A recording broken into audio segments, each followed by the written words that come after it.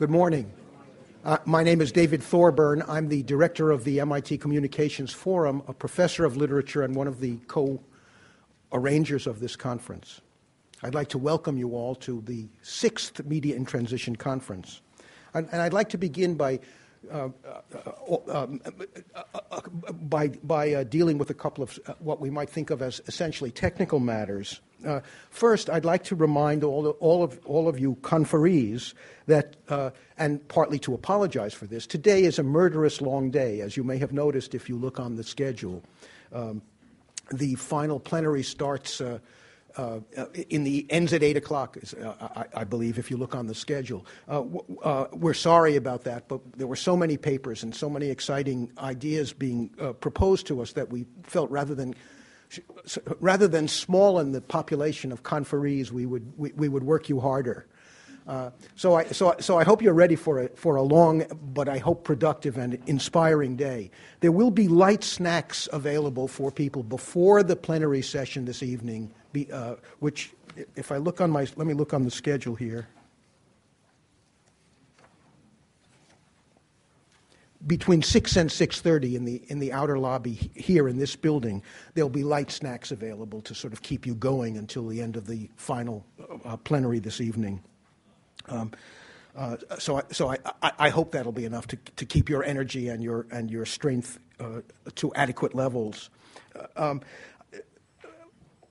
Another technical matter, today's breakout sessions, as we call them, the panel discussions in which all of you will be delivering your papers, will take place in two buildings that are not in this building, and this is the only day in which that will happen. Hereafter, on Saturday and on Sunday, all of the breakout sessions, all of the paper deliveries will take place in rooms in this building. It'll be much more convenient. But for today, we have to move to two buildings. As some of you may know, MIT's buildings appropriately perhaps go not by name but by number. And then you're going to buildings 56 and building 66. And they are oddly adjacent to each other. There will be, after the first plenary session that kicks off our conference is concluded this afternoon, and you leave to go to those two buildings, there will be aides out in the lobby here to help lead you over to those places. But they're also rather easy to find if you look on the map on the reverse side, on the back of your program. Another technical matter that's of great importance to us, and I think I hope everyone will be cooperative about this. If you look on the program, you will see that in a few instances, in a number of instances, no moderator is assigned to particular panels. In many cases, of course, in the majority of cases, moderators are assigned. If you find yourself in a situation in which the three of you presenting do not have a moderator, what we're asking is for one of the presenters to serve as a moderator, and you work it out amongst yourselves, have a volunteer take on that duty. There are a few cases in which we're forced to do that. We hope that won't cause problems. We think, in fact, it may stimulate discussion in some respects. But for a small number of the panels, we need the speakers to volunteer to take on a double role as moderator as well as speaker. Finally, I'd like to indicate our general thanks for the co-sponsors of this conference. The program in Writing and Humanistic Studies has made a generous contribution to the conference. The literature faculty at MIT has made a contribution, and the Polity Press has also contributed. And all three of those groups, great gratitude from the Communications Forum and from the program in Comparative Media Studies at MIT. Finally, a very brief word of content from me. I couldn't bear the idea of just making technical remarks to you, even though the things I have to say, I'm sure, will have occurred to most of you. But one way of thinking about the fundamental energies that lie behind this conference and lie behind a great deal of both the exhilaration and the anxiety that has attended the transformation of our culture, that transformation of culture that digital technologies seem to promise. At the heart of that exhilaration and anxiety is the problem of speed, of pace, the pace of change. One way I think about it is it's as if we live in a universe in which all platforms are unstable. And it seems to me that the question of the instability of platforms, the fact that media formats have in recent years come to change so quickly within the blink of an eye, creates special problems for our understanding of our cultural heritage. Of course, librarians are already, and archivists are already obsessed by this question. And I simply want to call attention to the extent to which we're beginning to feel, and one might say that this is at the very heart of this conference, we're beginning to feel, I think, those of us who are concerned with these questions, that we live in a condition of perpetual flux, of perpetual change, in which there is virtually no stability, in which things never slow down. Several people have told me this, although I can't be sure I can't testify on that it's true on personal observation. But I'm told that the Chinese character for danger also is the character for opportunity, a version of this principle of exhilaration and anxiety coming together when we think about both the promise and the dangers or problems that attend this condition of perpetual flux. And it seems to me that these questions are especially important in a context, in cultures. MIT is a principal example of this, in cultures which are so future-oriented, so welcoming toward innovation and the new, that they begin to lose sight of what I'm suggesting are the dangers or the anxieties that also attend such a condition of perpetual change. So my hope is that as this conference proceeds, we'll return again and again to that. And I know from the titles of many papers and from the proposals and, in fact, the texts of some of the papers that I've read, that this is a deep sort of recurring theme in many of our papers. I hope that in our discussions, both in the panel, in the breakout sessions, and in our plenary conversations, we'll keep this problem of speed, of pace, of flux in the forefront. One way I think about this, and I'm not sure whether the balance of exhilaration and anxiety works. I mean, in some moments I feel much more anxiety than exhilaration, and I suspect that many humanists, many scholars like me who began their careers studying what are now perniciously called studying dead tree technologies, would share my sense of anxiety. And I hope that we won't be uneasy about sharing those anxieties, about articulating them clearly, and we won't allow the utopians and the futurists to intimidate us into silence. In any event, it seems to me that one way to sort of crystallize the moment we're in is to imagine that our circumstances are like those of Thomas Pynchon's wonderful comic characters, Mason and Dixon, who at the end of that long and remarkable novel, a testament to the power of those dead tree technologies, Mason and Dixon, the people who did the Mason and Dixon line, finally decide to retire. But they don't want to retire. One of them is an Englishman, one of them is an American. But they don't want to retire to either of their countries. They've become disenchanted with nationalism, and they decide to try to find an island in the middle of the Atlantic to which to retire. And this is the sentence that seems to me to capture our moment perfectly, or in a disturbing, although also exhilarating way, signaling both danger and opportunity. It says, "'Tis here, on this island in the middle of the Atlantic, Mason and Dixon will retire. Like ferrymen or bridge keepers, ever in a ubiquity of flow, before a ceaseless spectacle of transition." I'm not sure whether we should be excited about that or frightened, maybe both. And I hope we articulate both sides of that ambivalence in the papers and plenary conversations we will have for the next couple of days. Thank you very much.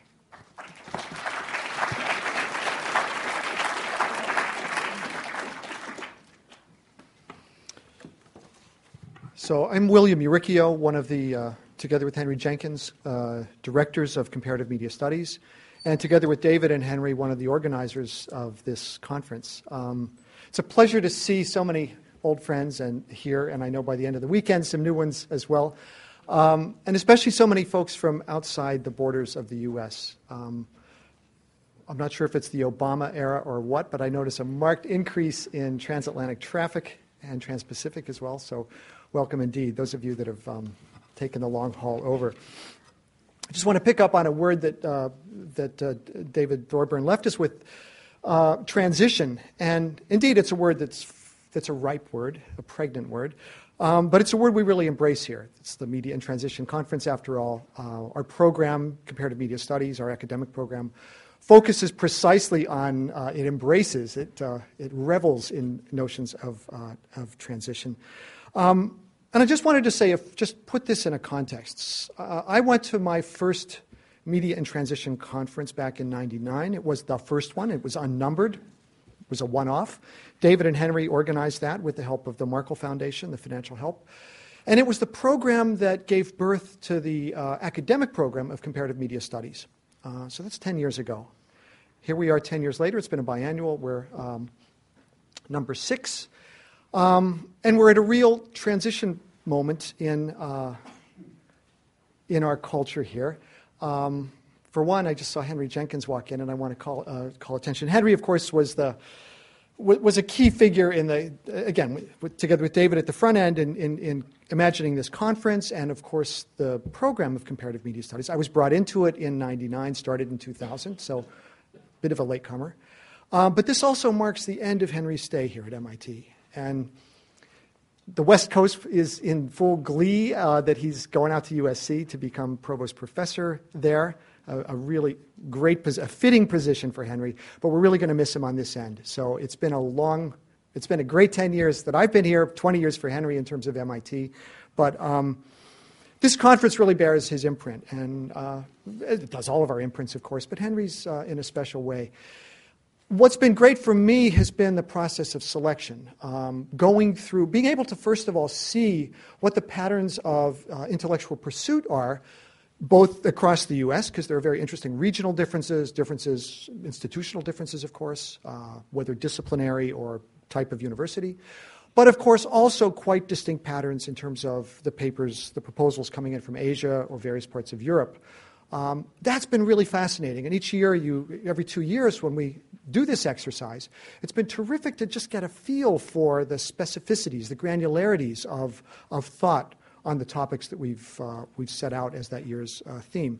This year is no different, and as always, it was a very difficult task to winnow down the papers to those that we did accept. We err on the side of generosity, generous readings of abstracts. Abstracts are, by their nature, a bit fuzzy sometimes, abstract. But we really are interested in a range of discourses. And I think if you look through the papers that we've accepted, you'll see that. A range in terms of levels of academic expertise, really seasoned, highly positioned scholars in the field next to people that are in graduate school or just coming out of graduate school. That mix, it seems to us, is really crucial in terms of not only intergenerational transfer, but sparking new ideas, interrogating the old. So anyway, here we are at number 6. I hope there are more to come, but the future of the CMS program is very much in transition right now, so that remains to be seen. I want to mention one more thing about, I think, a distinguishing feature of this series of conferences that we've had so far, and it speaks to our notion here of storage and transmission this year.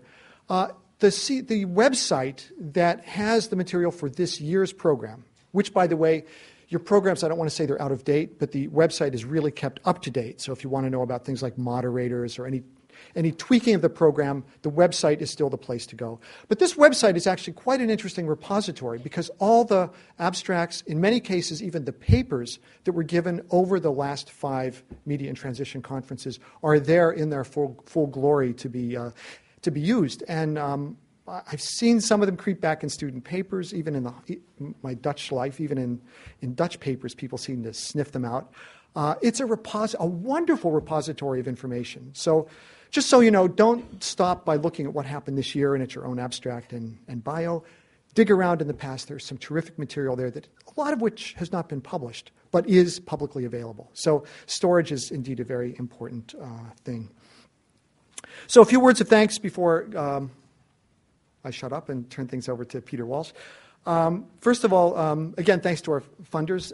It's really, we'd like to be able to do this as a free conference and provide a few amenities. We obviously can't do all we'd like, but I think we've managed to be able to support one reception with alcohol, and that's no small feat, so for a free conference anyway. Wish we could do the loaves and fishes trick. That would be wonderful. But I'd especially like to thank some of the folks who really helped pull this together. David and Henry, of course, co-organizers who make this a real pleasure. Our graduate students, the graduate students in the CMS program, are a source of inspiration and labor, and it's the best of both worlds on that front. They're terrific. I want to add to that mix one of our undergraduates, Mandy Holmes, who's headed off to Maastricht next year for her master's program, but she was one of our bachelor students and been a really active member of our program and helped a lot here. Andrea Robles, AJ Liberto have helped a lot with this. And I especially want to thank Brad Sewell. I think all of you have been in touch with Brad. Brad, are you in this room somewhere? Do I see you? Brad is wonderful. I mean, say it and it happens, and it's makes this job really, really easy. So Brad, thanks a lot. Andrew Whitaker, who's helped a lot with our communications throughout. That's it. That's all. Enjoy the conference, and I hope to be able to talk to all of you before the weekend is over. Thanks very much.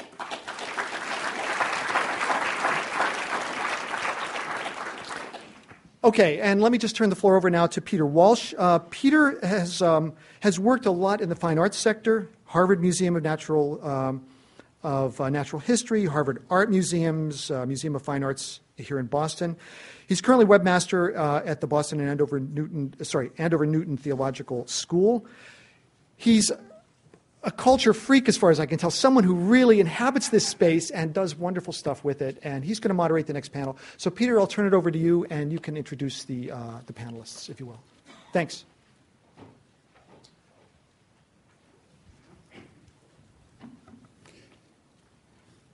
Thank you, William. I am very delighted to be introducing this plenary panel on history and archives, partly for personal reasons. I have attended all 6 Media and Transition conferences, which means I have been coming to these sessions to hear David and William and Henry and all their colleagues speak on an astonishing variety and fascinating variety of media-related topics for more than 10 years. And as David suggested, the time has gone very fast. So I may not be a walking archive, but I do feel part of the history of the conferences. Some themes have remained constant through all this time, and David Thorburn used one of them to introduce the last Media and Transition Conference 2 years ago, and that is the dialogue between history and the present. This is a theme particularly relevant to the topic of history and archives. In this media-saturated age, we tend to forget that an archive is what is left of life after everything else has been torn up, thrown out, misplaced, rotted away, sold at yard sales, faded, burned, chewed up by mice, eaten by insects, or buried in the graves of each passing generation. And what we have left over the entire span of human history is actually precious little. Another presence, I believe, in each and every Media and Transition conference has been the work and reputation of William Shakespeare. And of the life of that towering literary figure, we would know next to nothing if not for the meticulous and largely anonymous work of British archivists.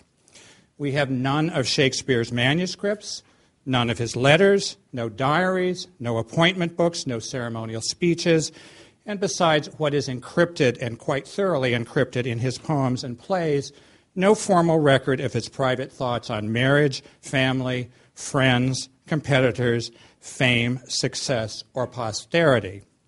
Yet an entire scholarly and biographical industry has been built on brief glimpses of the bard preserved in church and government archives, from his baptismal record down to his last will and testament, with its infamous second best bed.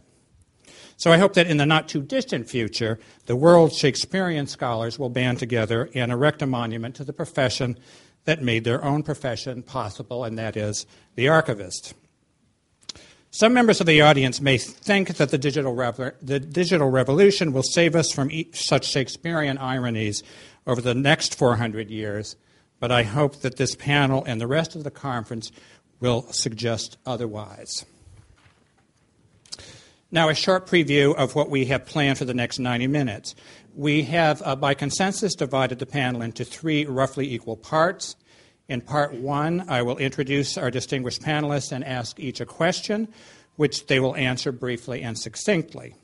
The precise definition of brief and succinct shall remain a secret amongst us. But if any panelist should exceed that definition, I shall endeavor by various hand gestures and clearings of the throat to move us on towards the next speaker. In part 2 of the panel, the panelists will have a chance to respond to these answers and ask questions of each other. And finally, in part 3, which will commence about 1:30 p.m., we will open the floor to questions from you, our audience. And now for our panelists, whom I will introduce in alphabetical order, and if you could briefly rise while I'm introducing you so people know who you are. First is John Miles Foley, and John Miles Foley is Curator's Professor and William H. Biley Distinguished Professor in the Humanities at the University of Missouri, Columbia, where he teaches in an astonishing variety of departments, including classical studies, English, German and Russian studies, and anthropology. A specialist in comparative oral traditions, particularly ancient Greek, medieval English, and South Slavic. He is the director of Missouri's Center for E-Research and Center for Studies in the Oral Tradition, and editor of the journal Oral Tradition. Despite his reputation as the world's leading authority on comparative oral traditions, Professor Foley has actually written or edited some 20 books, including Homer's Traditional Art and How to Read an Oral Poem. Next in order is Lisa Gittleman. On this side of the auditorium, Lisa is on leave as a professor in the Department of Media Studies at Catholic University, where she teaches classes in media history, and she is currently a professor in the Department of History of Science at Harvard University.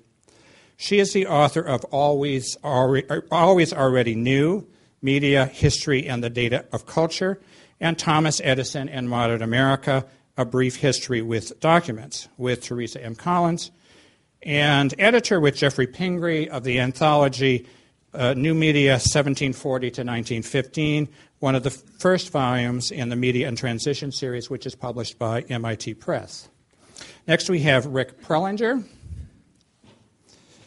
an archivist, writer, and filmmaker, and founder of the Prelinger Archives, whose collection of 51,000 advertising, educational, and industrial and amateur films was acquired by the Library of Congress in 2002 after 20 years of operation.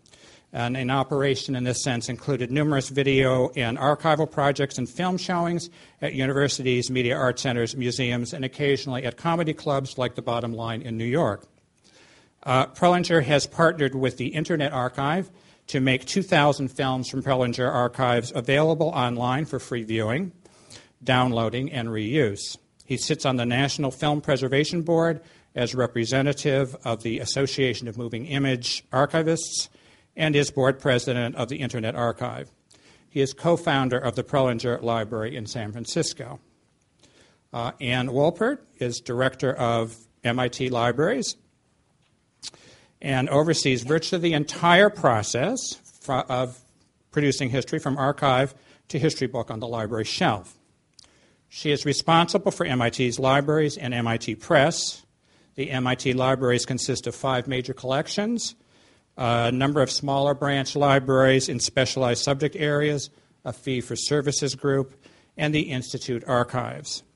The Institute Archives and special collections preserve the historical collections of MIT and the personal papers of many faculty members. The MIT Press publishes about 200 books and more than 40 journals each year in fields related to or reliant upon science and technology.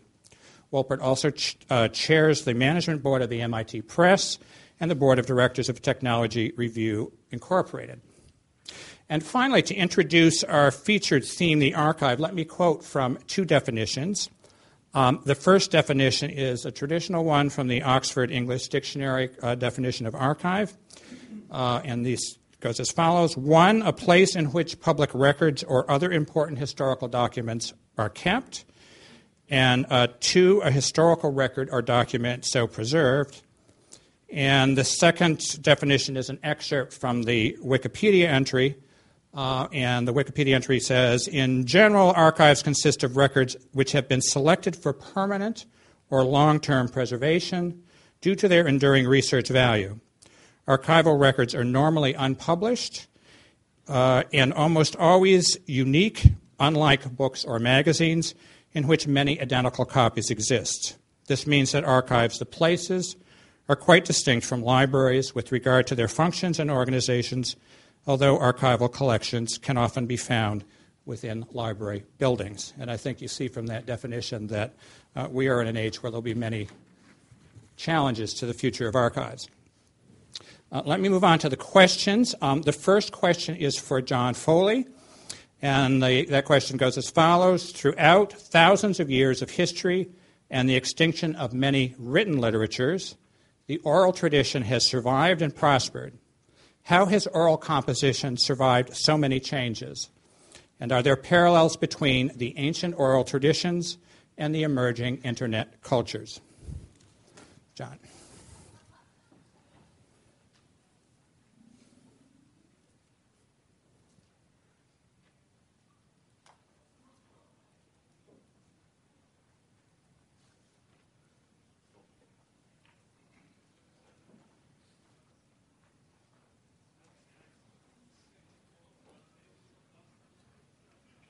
I'd like to start by thanking the organizers for all they've done to make such a wonderful conference possible, and to thank also the organizers for the invitation to be here.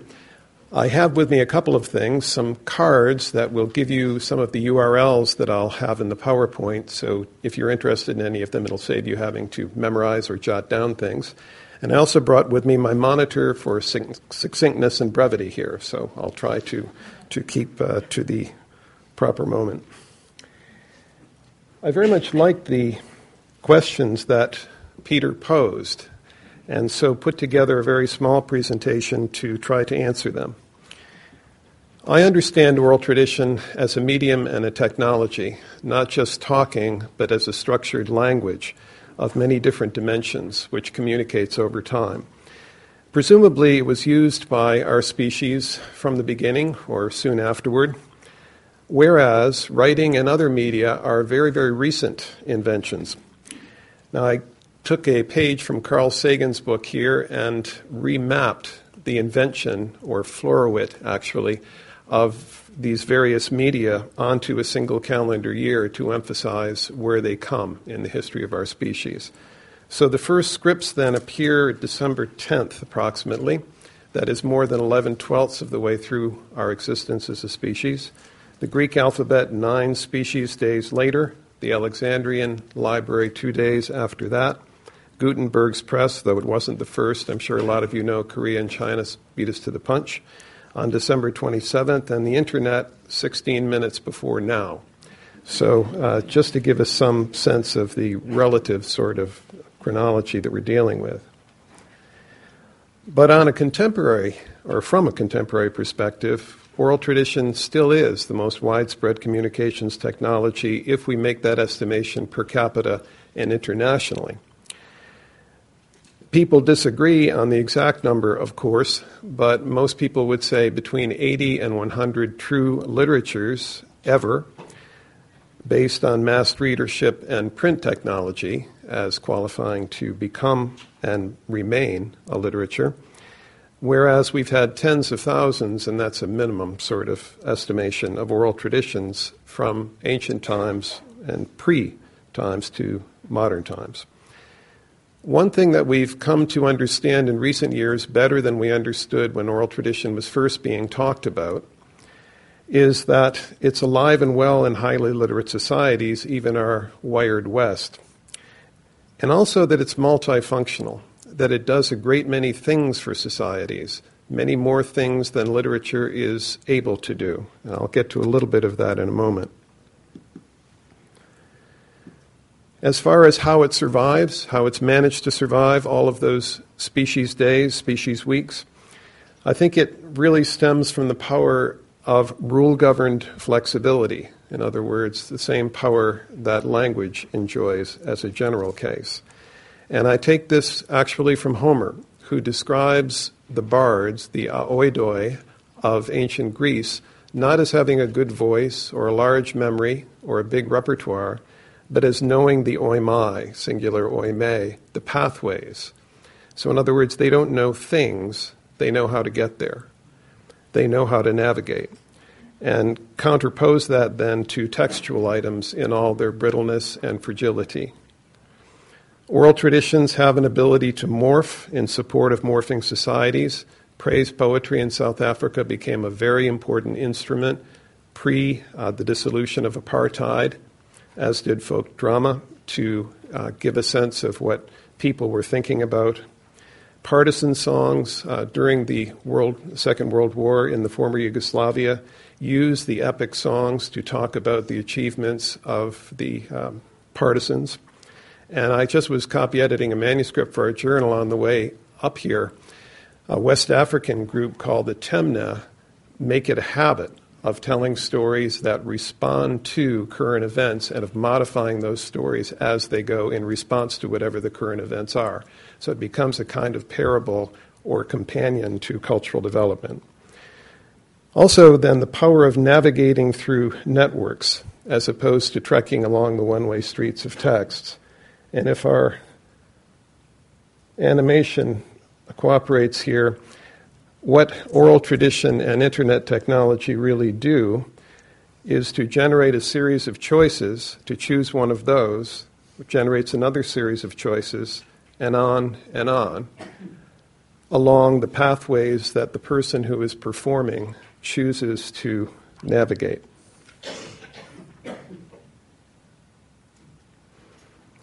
So then the comparison, and that was the last part of Peter's questions, the comparison between oral tradition and internet technology, some homologies, certainly not an exhaustive list, and certainly not, I should add, a superimposition.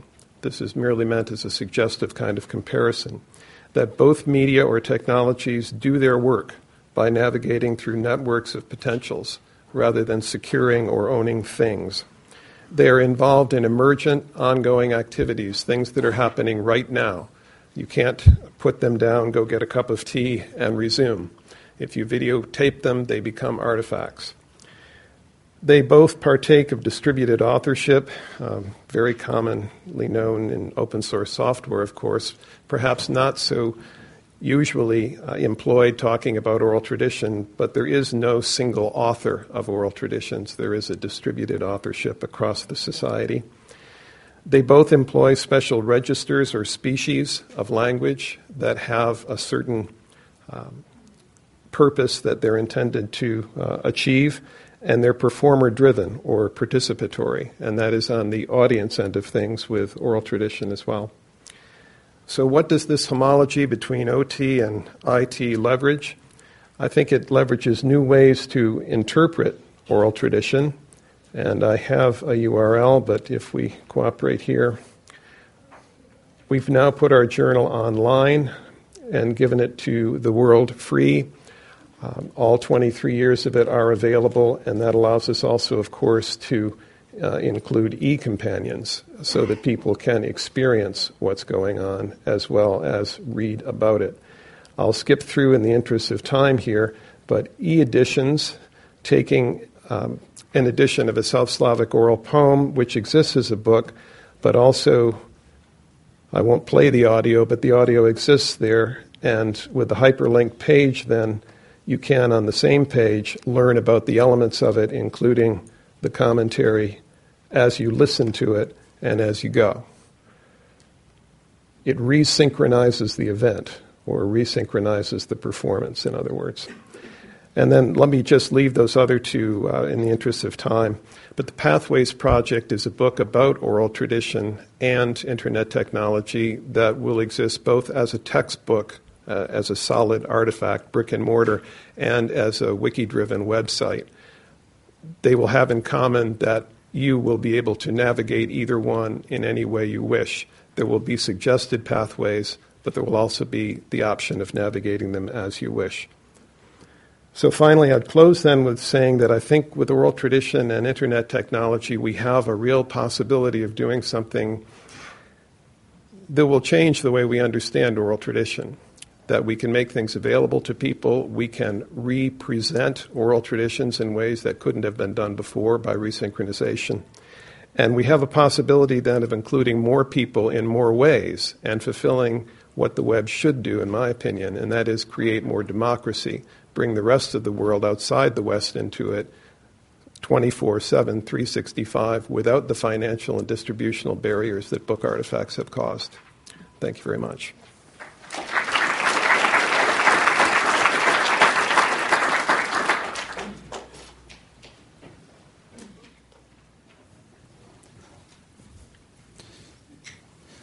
Thank you, John. And our second question is for Lisa Gittleman, and that reads as, whether they are recorded on stone, clay, paper, recording tape, or film, physical archives have since ancient times been a primary source material for recorded history. How might the switch to widely distributed digital media change not just the nature of archives, but history itself? Lisa.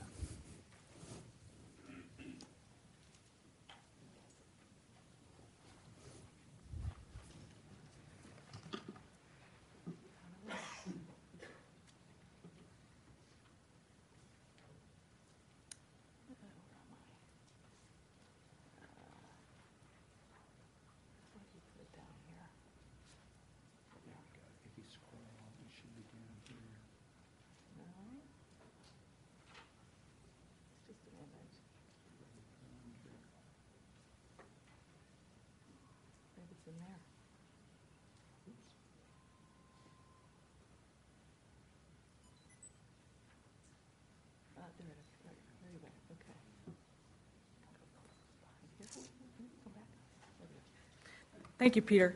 And thank you to the organizers of the conference. I have to say that I am both honored and rather humbled to be here and to be served up such a mighty question. Can't help but think it's impossible to answer. How will digital archives change history? Let me just say briefly that digital archives will change history, and see if I can't work my way around in the very few minutes that I have to the question of how. And this is sort of speaking as a person who works on texts, on textuality. First, I think we can be confident that archives will change historical knowledge because of the theories of the archive that lie embedded within common definitions of the term, as well as incumbent within vernacular experiences of data. If, as Peter said, the Oxford English Dictionary has it, for one, that an archive is a place where public records or other important historic documents are kept, that of course begs the question of what important is, or who is, and who gets to decide. The archive, if I can paraphrase Foucault very lightly, might be seen as less of a collection of documents, say, and more as a system governing statements. That is, while documents possess meanings, systems produce as well as delimit knowledge, most notably knowledge about the past. So change systems and you change history. But that's just theory, you might protest, and may have little to do with the practicalities of archival management, archival research, or the persistence of culture. One could argue, as Anne Laura Stoller puts it, that the archive of historians, not to mention archivists, and the archive for cultural theorists have been wholly different analytic objects. Put in contact, perhaps, by the new cultural history, and now, I think, by our shared and emerging knowledge of digital storage technology. Open a Gmail account and you're urged to archive, don't delete. That's a practical directive, yes, but it also accordingly begs at least an ad hoc theory of the archive. And it probably begs it differently than other online resources like Wikipedia or something else. Indeed, we might hypothesize that to some extent new media have always prompted new archival sensibilities, fleeting situations of semi-self-consciousness, spasms of epistemic anxiety, Stoller might put it, about the questions that attend preservation and access, storage and transmission, the who, the what, the how. In 1819, just to give you a very brief example, the well-known pedagogue and reformer Joseph Lancaster tried to promote to Americans a great coordinated system of national, state, and college museums to be filled up with user-generated content, not the way he put it, selected by private patriotic individuals and then sent in free of charge. He was thinking primarily of natural history specimens, soils, minerals, plants, but the medium of lithography was new at the time, so he included this final last twist. He urged Americans to send in what he called outlines, or rough sketches of scenery from nature. Once lithographed and distributed to various Murosites, they might form a vast visual data bank of information so that any young artist might thus have access to all the beauties of scenery which natural landscapes in outline can furnish. It was a completely insane plan, needless to say, in this and other features, but one which strikes me as particularly apposite in the present context, both because I discovered it online in the incredible Archive of Americana, and because it imagines such an incredible, Archive of Americana. The late literary historian Jay Fliegelman likened today's Archive of Americana to an MRI of early America, noting that the slightest browsing provides a provocation to original thought. He celebrated full text searches in particular because they seemed to him inherently interdisciplinary. He said, even as users come to appreciate the dialectical character of individual words and phrases, text searching also seems, beyond its interdisciplinarity, to be turning everybody into an English major. Maybe not everyone, in this instance precisely. The Archive of Americana is proprietary, so you need to be part of a subscriber group to get access to it. Joseph Lancaster would not approve, and nor do I. Fliegelman's image of the MRI, though, captures some of the thrill of seeing the historical record in such a new way and seeing so much more of it. A much more common metaphor is that of data mining, and the image of the monocular light on the miner's helmet always strikes me as a good provocation to be aware of the potential limitations of digital archives amid the huge bonanza that they truly represent. Most obviously, even as online searching turns us all into wordsmiths of a very particular sort, it makes the emerging archive as system one that depends almost wholly on the alphanumeric character of objects and the metadata that describe them. So it's a hugely powerful system. But when I think back to the historical research that I used to do concerning Thomas Edison's laboratory notebooks and drawings, it occurs to me both how poorly those documents, even when digitized, reflect the light from my helmet, trained as it is on alphanumeric character strings. What saves me in that instance, I think, is partly the things I know already and partly the things I can intuit about provenance, how the documents came to be created, preserved, organized, indexed, and digitized. Indeed, I guess this is the broader point that I'm trying to work my way toward, and the reason why I picked this one image as my scenery today. The light from my helmet seems particularly bad at picking out labor. All but absent from the digital archive, if I can risk a generalization, is the labor that produced it, so that you can search, just anyone can search Google Books for words, but it's pretty tricky to search Google Books for fingers. True, maybe all archives, not just digital ones, work to efface or to disavow the labors of their creation. But digital archives entail whole new forms of labor. I'm thinking of all of the labor of digitization and digital production, imaging, tagging, creating standards, architecture, coding, that lie behind the institutional or legacy archives, yes, but also the related labors that enable and in a sense circumscribe the massively distributed labors which attend user-generated data troves. I'm completely fascinated by the ways these labors collectively unsettle the intuitive character of provenance. the user's low-level, readerly sensibility that constantly jury-rigs a feel and then re-jury-rigs the feel for how an archival document came into the situation of its present intelligibility. That's all still pretty abstract, I know, but let me make it a little bit more concrete and finish. When I'm asked to talk to students about the challenges of historicizing digital objects, I usually just sort of flash 3 web pages. A web page sort of stored in the Internet Archives, in the Internet Archive and accessed through the Wayback Machine, the same web page as it appears today, and then the same web page as it appears today, but using a browser emulator. So that you see it as if it was on a Netscape Navigator. The Historian's Archive, the Cultural Theorist's Archive, and the Everyday Internet User's Archive have come newly into contact with one another in exciting ways. And I guess I tend to be very optimistic, but not utopian at this point, that we have a real opportunity. We have a challenge. We have a responsibility, in a sense, as media studies mavens, as information professionals, as educators. We have this opportunity or responsibility that if everybody can be an English major somehow in some way, maybe now everybody could be a history major too, which is an argument for a certain self-consciousness as well as for well-designed tools and platforms. Thank you.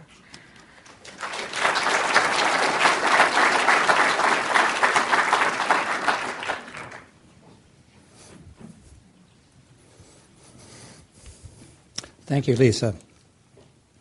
Our third question is for Rick Prelinger, who I believe will also explain the small mystery that you found at your seat. And the question is, in the past, archives have primarily served small audiences of professional historians and private enthusiasts. As digitization forces archives from the cultural margins to towards the center and onto the internet, what must archive managers do to serve new, vastly expanded audiences? Rick.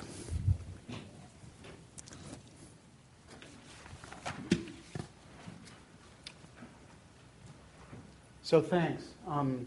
Do I need to do anything? No. So just to put your party favor in a little bit of context, I like to think of the coin as an object that's both durable and portable, and it evokes 3 thoughts that I think are germane to this discussion. The first is permanence. Why don't we do more work in metal?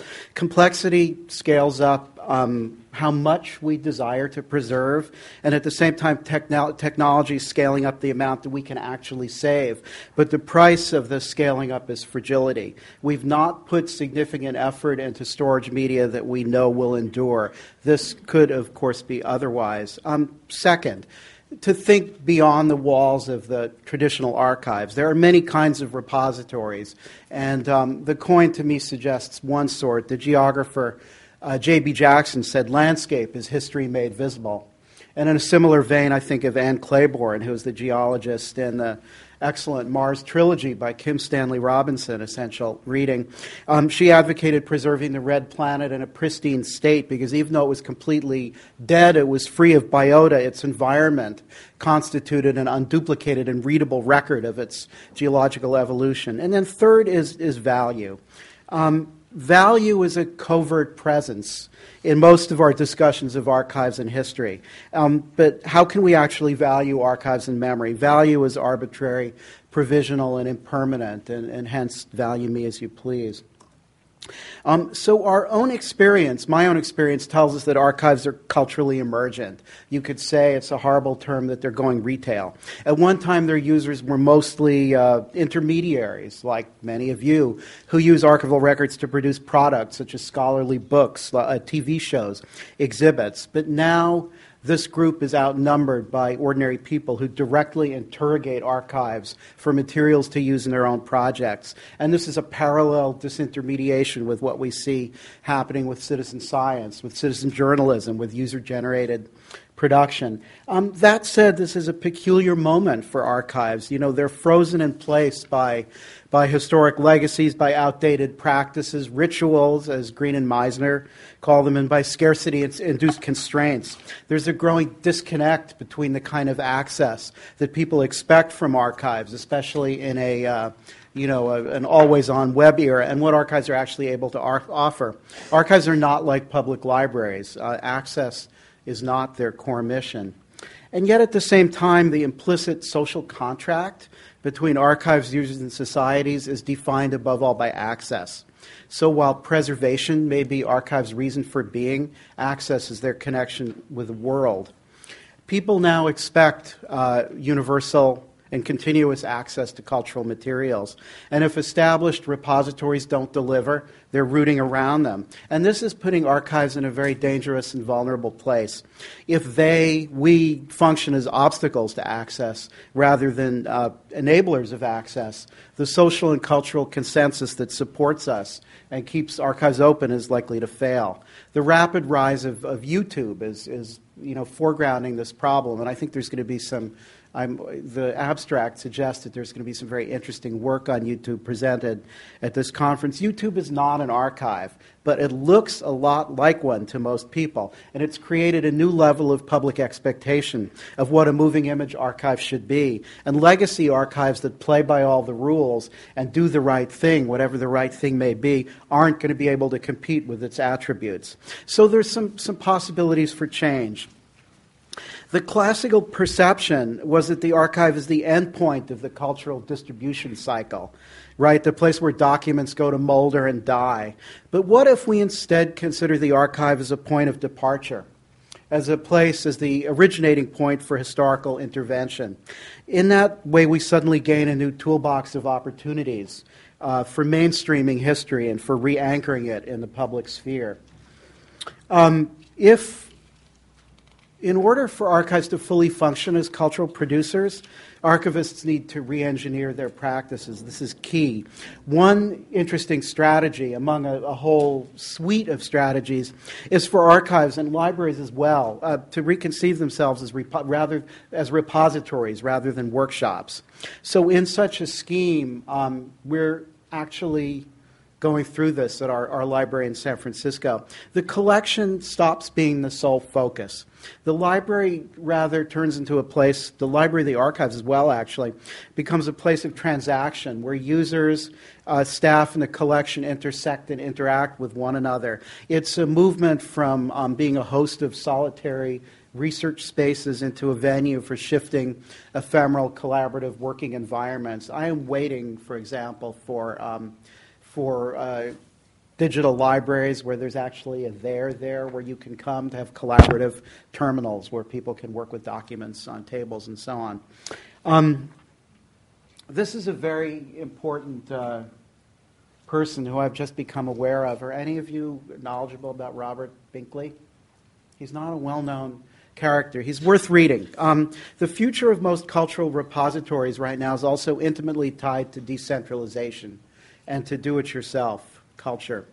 Where's innovation happening? It's largely, in my world, the moving image world, happening in regional collections and non-traditional and outsider repositories and in personal archival institutions. Binkley predicted in 1935 that members of the public, whom we might call citizen archivists, are stepping in where institutions couldn't tread. It's again the issue of innovation happening at the periphery and infusing the center. In my field, the action is around Home Movie Day. New ideas are not coming out of the National Archives.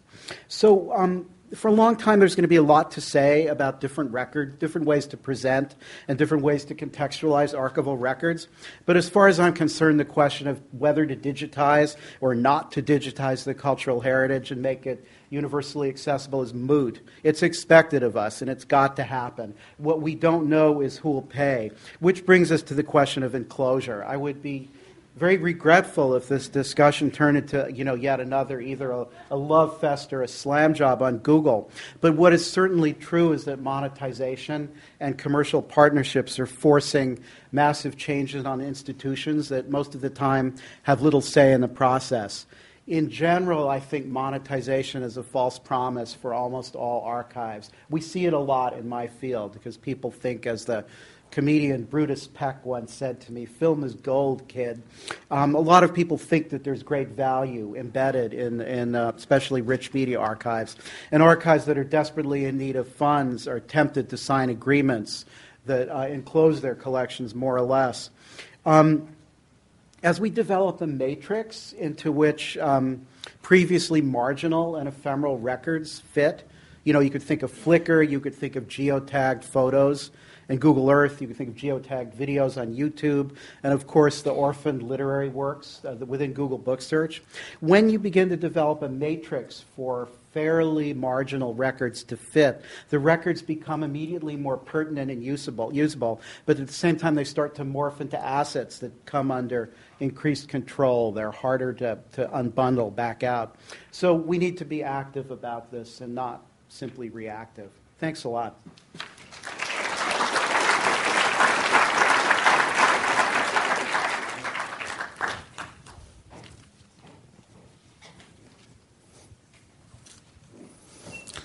Thank you, Rick. The final question is for Ann Wolpert, and it came out of a conversation we had about certain real-world challenges of putting together archives in the digital age. And the question is, an archive once meant physical documents kept in a specific place, as our definitions elucidated, often protected and managed by government or institutional officials. Given that 21st century digital documents cannot be handled or authenticated by scholars, can easily be altered, forged, or erased, are recorded in media controlled by corporate planned obsolescence, and are not located in physical space at all, is an archive of digital archives still an archive? And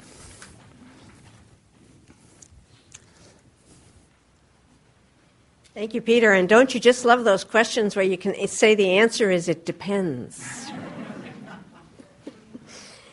and that is the answer, in fact. Back in the days when all archives were tangible, even though you might have needed special equipment to use something that was in the archives, think here, those of you who have gray hair, about Super 8 film or 8-track tapes.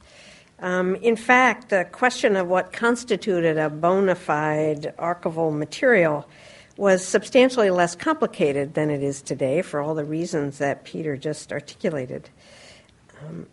I think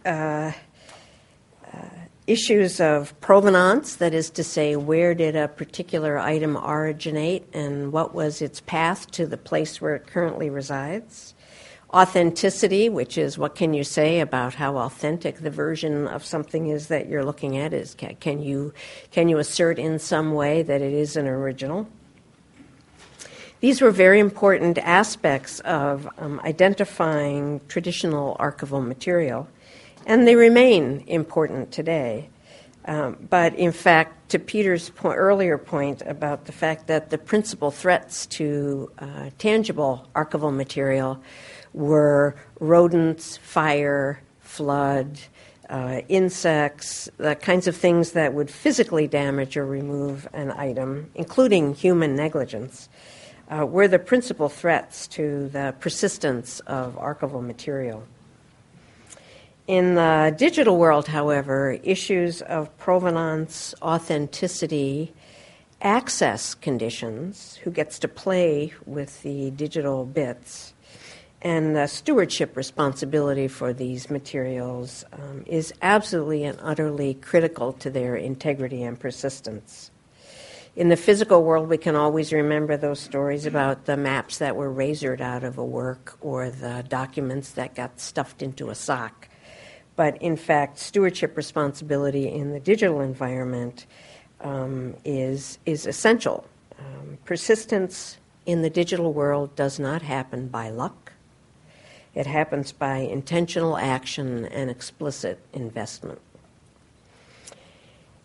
The odds that bits will survive in a shoebox in the attic are pretty small.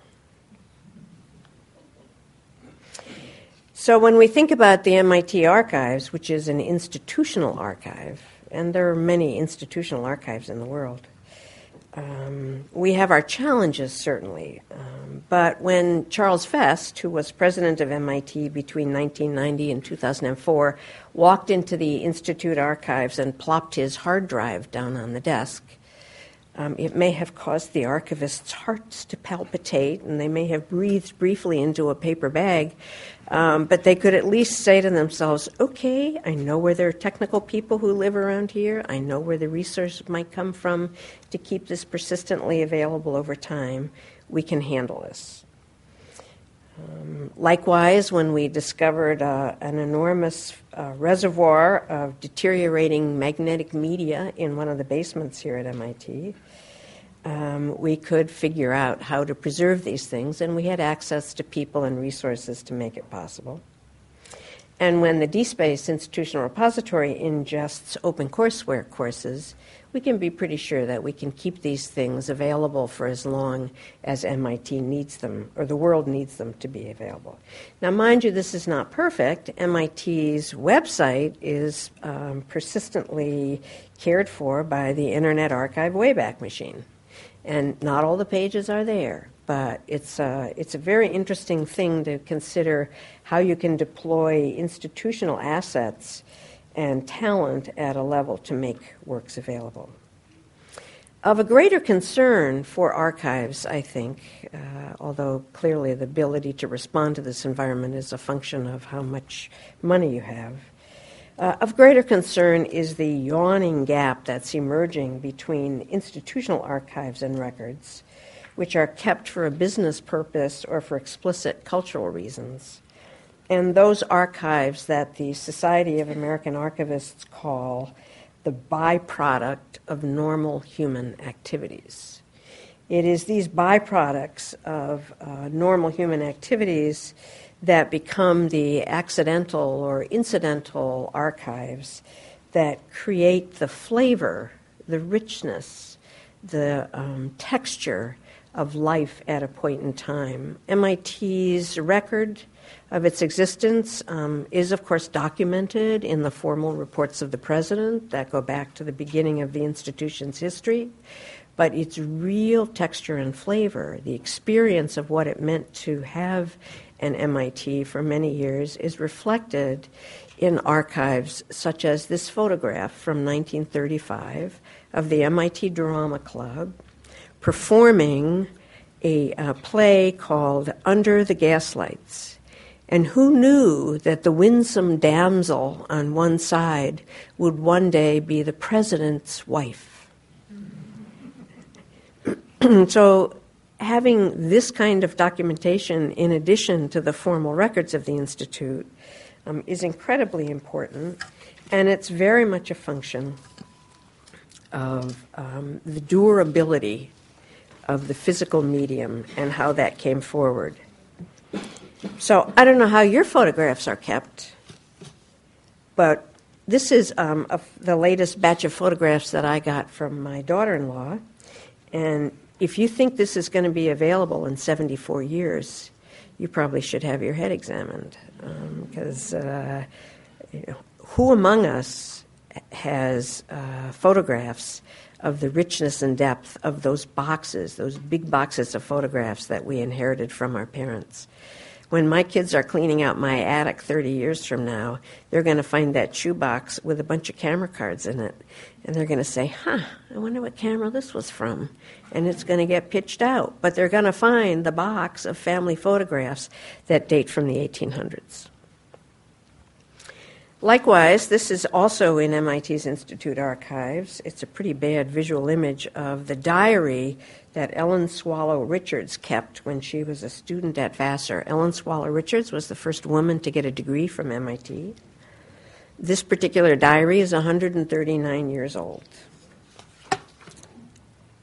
I bet if you keep a diary, you keep it on Facebook. Do you think that, or worse yet, Twitter, right? So do you think that your diary is going to be available 100 years from now?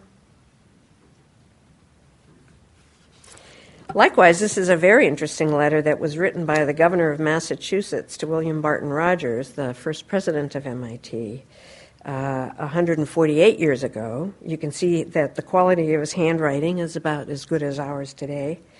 But in fact, it's a personal plea from the governor of Massachusetts for William Barton Rogers to come and talk to a committee that was going to fund the start of MIT as an institution.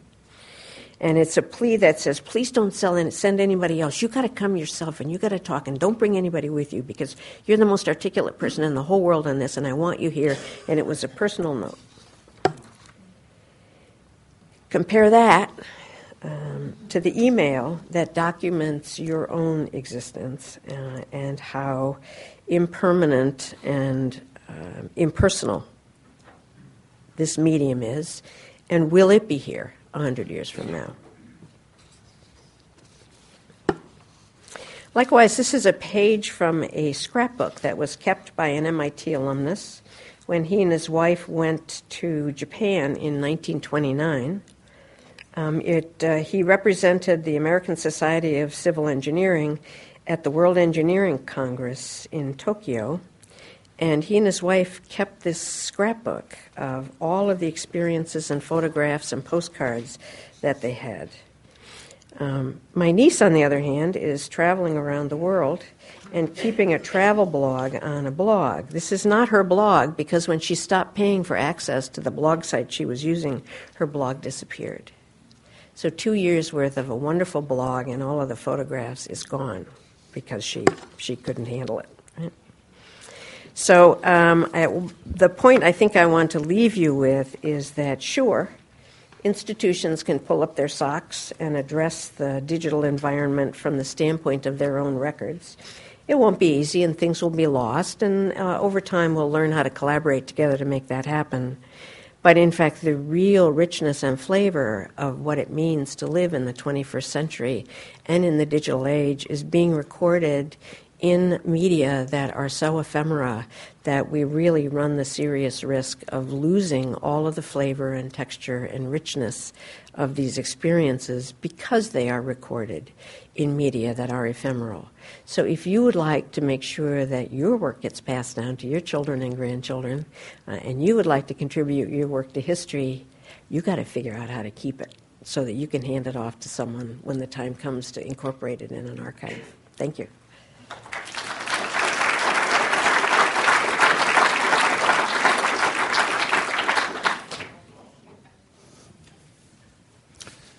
Thank you, Anne. I'm reminded, hearing your talk about, I go to a lot of auctions, and there used to be something called ephemera, which was on paper.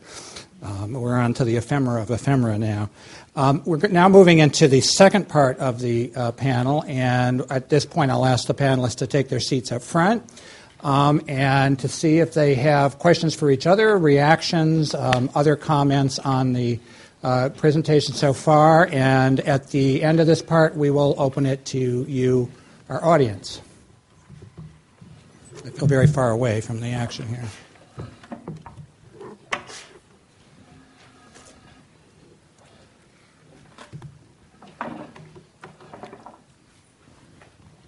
Anybody? Yes, Lisa. I have a question, if I may. I guess it's a question to all panelists, but it strikes me that what I would really like to hear, either from panelists or from the audience when we get there, is what strategies or tactics you might envision to, if you like, inoculate what Rick is calling the retail archives, with a sense of the datedness of cultural production and the flip side of datedness, the ephemerality that Anne was talking about.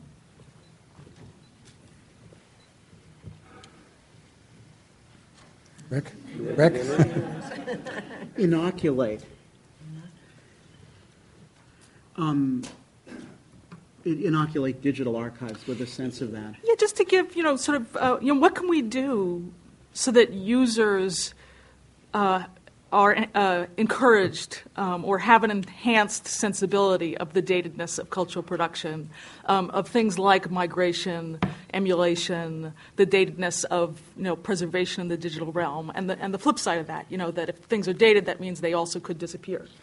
Yeah, so that's actually quite a complex question, and it almost begs a manifesto in a way. I think one of the issues, a lot of these issues are highly generationalized, and people that are doing production in intellectual cultural production in fragile forms of media tend to be younger. They're certainly producing the bulk of it, and I would argue that the historical consciousness has become generationalized, so that any sense of ephemerality and of even time passing in a conscious way, it's not put forward to young people. For example, historical television, is made for a demographic of like 45 plus, usually male. Look at public TV. There's no historical television that's aimed at so-called millennials or younger, except for, some of the nostalgia shows on VH1, and those aren't even really. And so for a lot of reasons, the culture puts forth a very sort of present-oriented perspective. And, I think that's one way to do it that's a bit roundabout. The second way is to try to figure out a way to place a higher value on ephemera. And this has always been an issue. If you look at when Universal Studios gave the Universal Newsreel to the American people, to the National Archives in 1977, NARA developed a set of selection criteria for what they were going to keep. This was the only newsreel that was put into the public domain. And it's a great document to read today. It says, retain all public officials, all U.S. international relations, speeches and travels of the president. And it said, discard, diaper derbies, Levittown, pop culture stuff. And, of course, this is what everybody wants to see now. And basically, you really can't make a judgment. So I think we have to figure out a way to sort of almost institutionally place a higher value on ephemeral utterances, like you were pointing out in paper. I think it's a very interesting question because it seems to me, just as a personal observation, that things that are plentiful tend to be undervalued.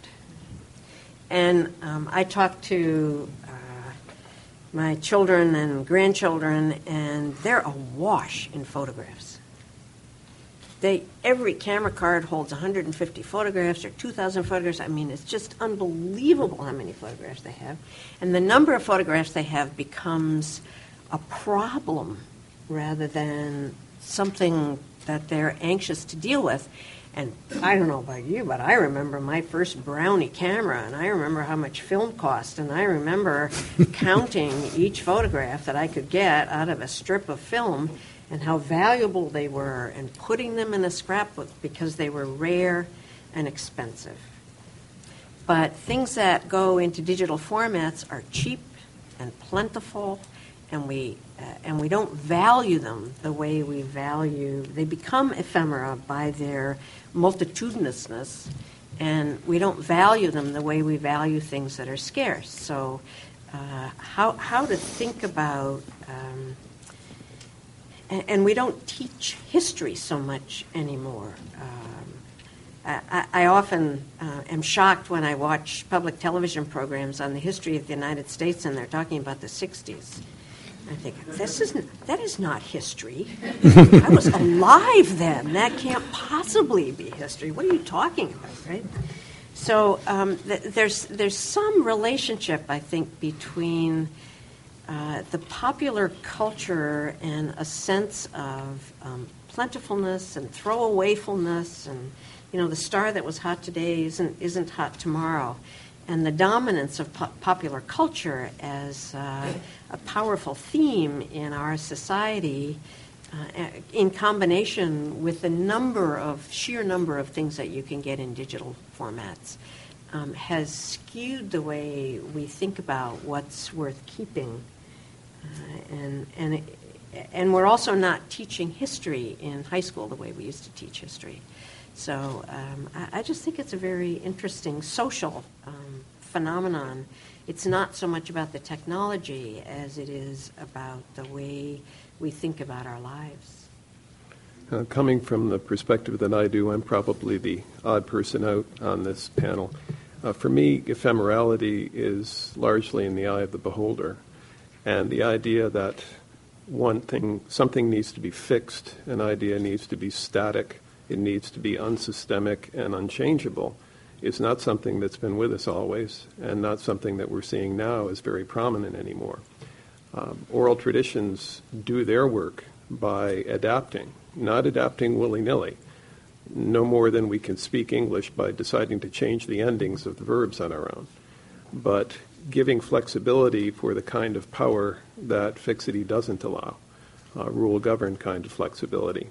And we see this even in the formulation of history. Historiographers are now beginning to study, have been studying for a while. Louis Mink 20 years ago was studying this.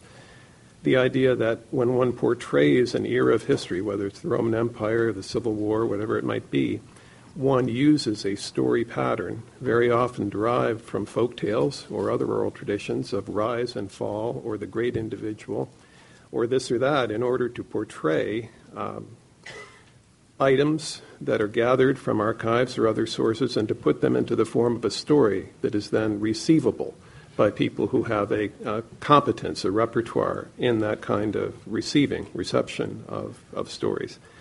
None of those histories is final, fixed, and static, else there wouldn't be any need for another edition of any book, never mind another book. So I think it would be helpful in thinking about datedness to think about media other than the media that prize fixity and unchangeability above everything else, and that use, in fact, rule-governed flexibility to negotiate on a cultural and individual basis, language-wise, dialect-wise, idiolect-wise, how reality is to be construed and constantly reconstrued. I mean, in a way to try to put you two together, I often have this contradictory idea that we shouldn't worry so much about what gets destroyed, what doesn't get saved. On the one hand, of course, destruction of heritage is a weapon of war. It can be a weapon of domination by one group against another. But on the other hand, history is so much about desire. And it's quite often about desire for what we don't know, for the evidence that isn't immediately accessible. It's about the search. And so many of the emergent histories of the last several generations have been, the work in those histories has been motivated by absence and by omission and by mystery. Think of African American history, think of labor history as what Lisa was talking about, the effaced traces of labor throughout history. And when you think that way, it makes me a little bit less worried about keeping everything. And of course, many archivists are down with that idea too, because they believe that their job is to appraise and select. I have a follow-up question, I think, for John, and it's around oral histories and the resurgent interest in oral history. Oral histories, whether they're just audio or whether they include video capture as well, are highly prized because they are so much more texturally rich than the same information that's written on a piece of paper. But they're static. So to what extent do you think oral histories play into the oral tradition? There's some kind of hybrid, right, between... Yeah, that's a really good point. I think people do separate out the fields a little bit of oral history from oral tradition, and I'm more in the oral tradition end of things. But let me say something in regard to the experience I had with an oral history archive. And that was in South Africa very soon after the dissolution of apartheid at the University of the Western Cape. Our university had an agreement.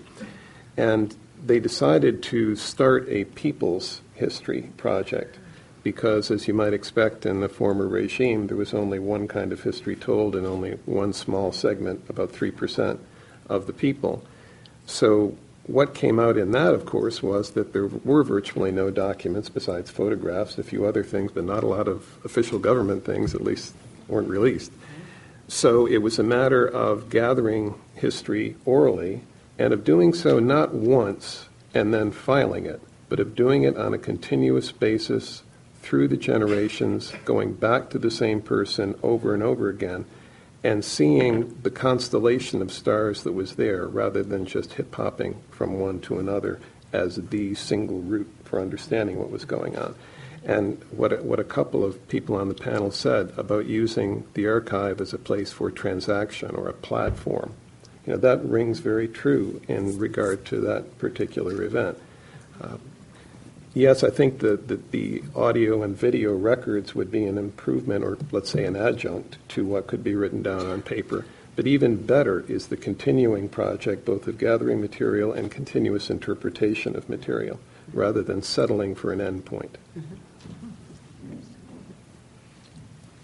I'll just try and add to that I think that one of the burdens of thinking about media that do fix or that tend to fix is keeping that competency itself in historical perspective. In other words, to understand that fixity itself has changed over time, not just because media change or as media change and in relation to media change, but that our understanding certainly of print media and its storage capabilities are incredibly nuanced and need to be continually rehistoricized. I mean, that's a project that's ongoing. So I'm very much in sympathy, really, of pointing to the dichotomy that the conference is sort of aimed at, storage and transmission, and to see the dynamic between those values across time, and to historicize that while still, sort of paying attention to both sides as very active, dynamic, ongoing processes. So I'm mindful of some recent work that's being done in management science around the importance of understanding not just the superficial aspects of organizational structure and effectiveness, but the essential contributions that culture and traditions and the invisible web of those oral relationships and oral traditions that are handed down within companies make. I mean, how do you think about we've been talking mostly about oral traditions in the sense of culture, but are there oral traditions in other dimensions of human endeavor in addition to culture? I think absolutely so, and it's really good you should bring it up, because one of the difficult points in the history of the study of oral tradition has been this false binary that people created in the beginning in order to create thinking space for something other than texts. They segregated anything oral from anything not oral. And yes, absolutely, you have these things circulating through companies. You have, at the administrative level, let's say, and then also people have done work on occupational folklore among the people who are working in that particular institution, let's say. And not only what they have to say in interviews about what they do, but what forms of songs or tales or whatever else might circulate to reflect their anxieties, to talk about how their father or mother worked in this particular place and now they're doing this as well. And in other words, kind of twittering their whole experience through these forms. So yeah, absolutely so. In fact, almost everywhere you look, and I was speaking to someone just before we began saying that some of the best informants worldwide about oral traditions are academics who are also performers. We didn't used to think that was possible, but now it's very clear it is. So how should people like Rick and me think about that if we're maintaining archives? So the minute the oral tradition gets set down in some kind of tangible form, it's not oral tradition anymore. No, but it's better than not having it. I mean, of course you can't, well, somebody tried, didn't they, to hold Proteus and keep him captive, but it didn't work out too well. But you can continue to observe Proteus, hopefully with many sets of eyes, and with as many different technologies and therefore media perspectives as you can imagine, and therefore asymptotically approach an appreciation of Proteus, even if you can't capture him.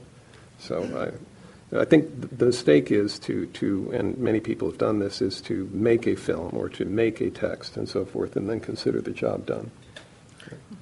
Yeah, and maybe two quick stabs at that.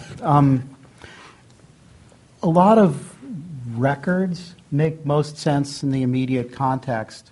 Home movies, which I equate very much to oral tradition, personal authorship rather than corporate or group authorship, made to be shown in a small group, made to carry on, let's say, family or group traditions.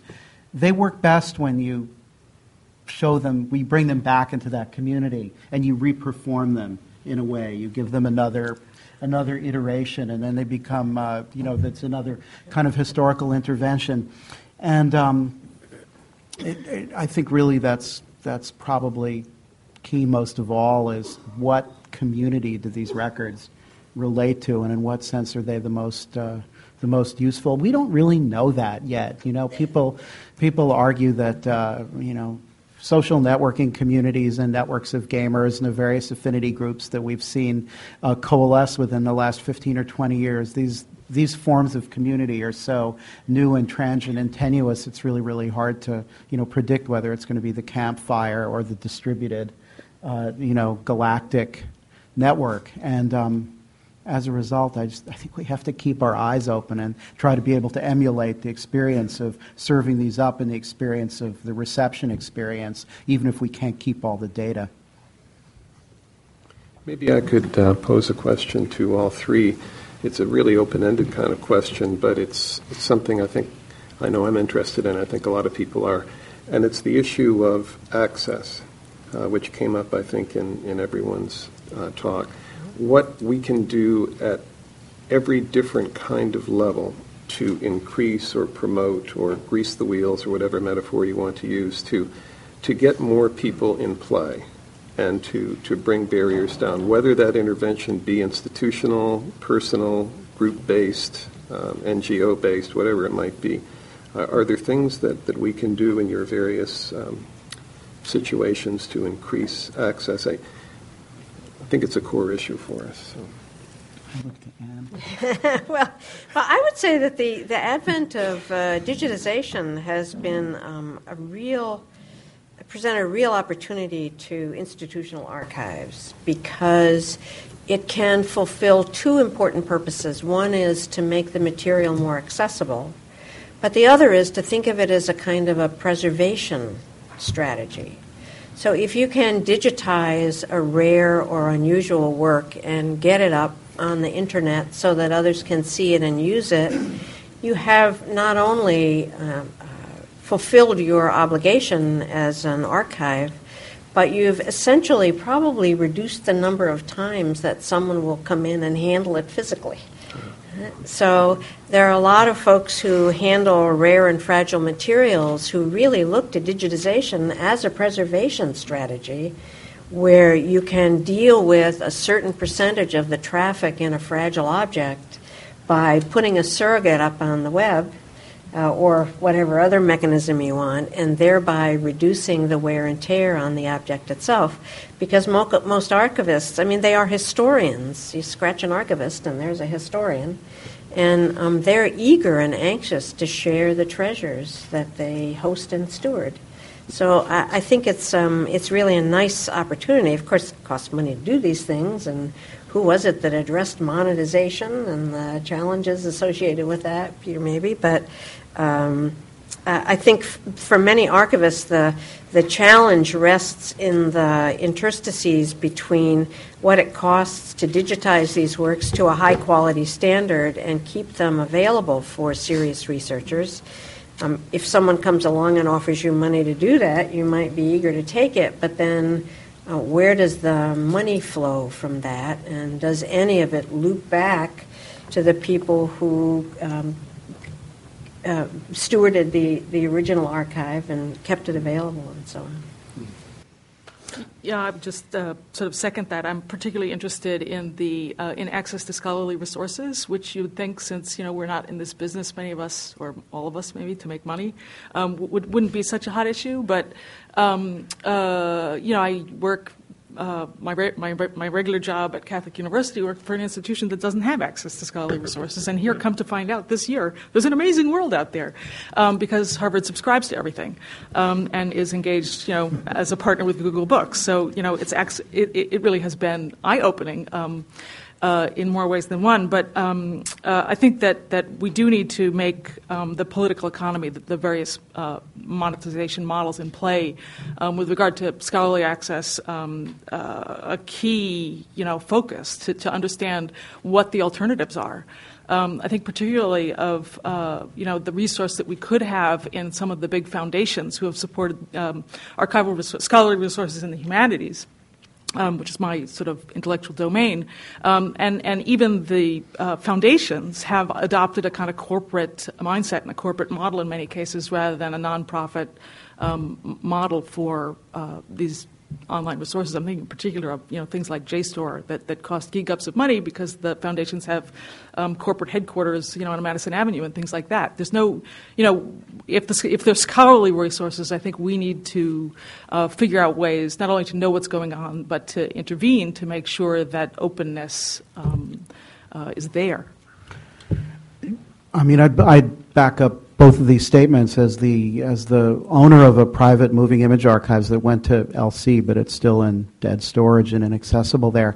I've really come to believe that we exist to be consumed, and we are fulfilled through being consumed. When we partnered with the Internet Archive, when Brewster decided to subsidize the cost of digitizing the first 2,000 films, which was incredibly low, we had no idea this is very suspect in some circles, the notion of build a resource and they will come, because it's an unstructured, kind of...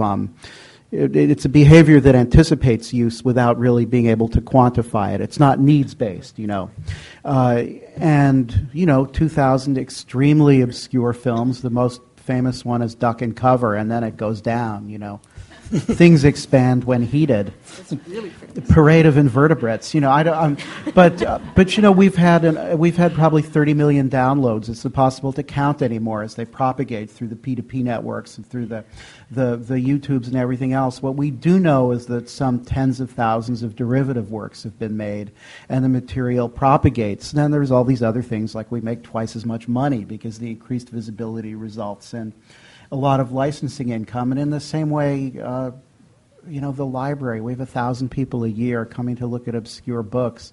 There's incredible demand, and as a result, I now believe in this. Build it and they will come. And you can't imagine how life-changing it is to become a public, in the same way that a public intellectual may reach an audience that's much larger than a non-public intellectual, an archivist that points out to the public and pushes materials out. It's tremendously life-changing in almost all good ways. I hate to break into the discussion, but I do want to open the floor to the audience for the third part of our panel today. There is a protocol for asking questions of the panelists. We have microphones on each side of the auditorium, and we would like people to line up and speak in order. I will recognize one side and then the next side and so on until time to close. And we also ask that each speaker begin his question by identifying himself or herself so that we have it for the historical record and the archive of this panel. So we have a questioner on my right, your left. I'm Robert Logan from Ontario, Toronto. And my question is as follows. I'd like to combine John's idea of pathways with Anne's concern about digital media disappearing by suggesting that pathways of media are just as important as pathways of content.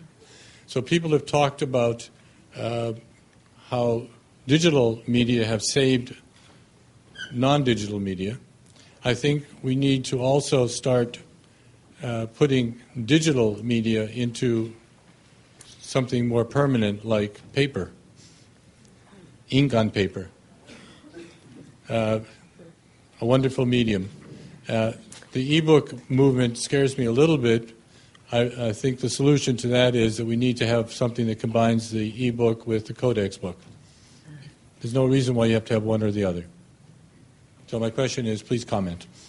I think it's a very interesting question. There's a lot of conflation in a way when people think about the digital domain because, in fact, the attributes of digital objects are very much an object here. You talk about taking old language and moving it forward to try to characterize something that isn't an object at all, right? But digital objects have characteristics that vary enormously, both in terms of the software they're in, the hardware you need to run on them, the proprietariness of whether it's open access or proprietary software, or there's a huge difference between a book that's sitting on your Kindle and a CAD file that was used to design a aircraft or whatever. But because we come from a tradition so recently where everything could be reduced to some kind of ink on some kind of paper or silver on film, or however you want to think about it, but you could make it tangible in some way, we tend to imagine that digital objects share a set of attributes in common when in fact they very often don't. So you have to parse the digital construct, the digital object that you're dealing with in ways that are a lot more complicated than the way you had to think about dealing with a photograph or a sound recording. I mean, those were tangible things, and maybe you needed equipment to play the vinyl, but in fact you knew how to do that, and it was mostly mechanical, and it wasn't a function of a sequence of bits in an algorithm that you had to understand that somebody else owned that you couldn't even get your hands on. Right? So it's hard when we talk about digital archiving because it is such a complicated technical problem based on what kind of a work it is you're trying to archive. But it's very tempting to think that there ought to be simpler answers than there are. I certainly agree with what Anne said. It is a very complex process, and I guess I would add that I tend to think of these things in a simple way as being creatures of one of three kinds of verbal marketplaces, that is oral, textual, or electronic digital. And in current work, I've called these then an oral agora, or verbal marketplace, textual agora, and electronic agora. And one of the points of the Pathways Project is to encourage citizenship in multiple agorae, and therefore to gain the perspective that is always conditioned by the lens of the medium that's used to examine whatever it is you're thinking about, and not to limit it parochially to even to one whole agora, in which, as Anne points out, there are many different possible subdivisions. They do need to be parsed. I think it's important not to lose track of the fact that intellectual property plays an enormous complicating role in all of this, because copyright does apply to original works at the point they are converted to a tangible medium, and bits are a tangible medium. So, in fact, one of the complications archives currently confront, and is part of the discussion about Section 8 in the copyright law, is can you even legally make a surrogate of a work that's copyrighted in an original form? And libraries and archives are working very hard in Congress and in public policy arenas to try to say we will lose our culture if we rely on commercial producers to maintain the long-term record. The life of the author plus 70 years, a long time, and it's gone if we can't figure out how to get around the constraints of a copyright law, which was essentially designed to protect entertainment media as opposed to cultural media. That's it. I think a lot of copyright law belongs to the textual agora, and we're trying to enforce rules that aren't very handy in the electronic agora. For instance, oral tradition, as another person remarked, consists largely of mashups of things that are already out there, and ownership is not possible. Now, there are certain rules within certain cultures about timing and who can say it and so forth, but over time, they're mashups. Do we have a question on the right side of the auditorium?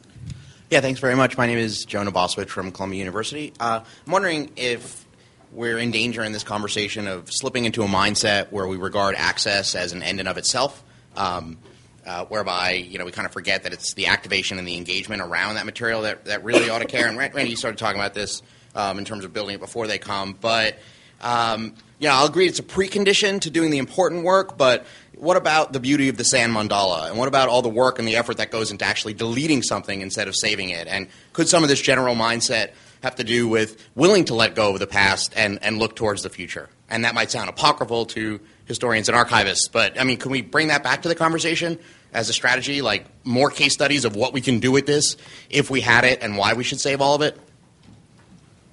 Well, let me just point out that you wouldn't know what a sand mandala was if somebody hadn't taken photographs of it and written books about it. Or if I had met someone that made one, or made one myself. Right.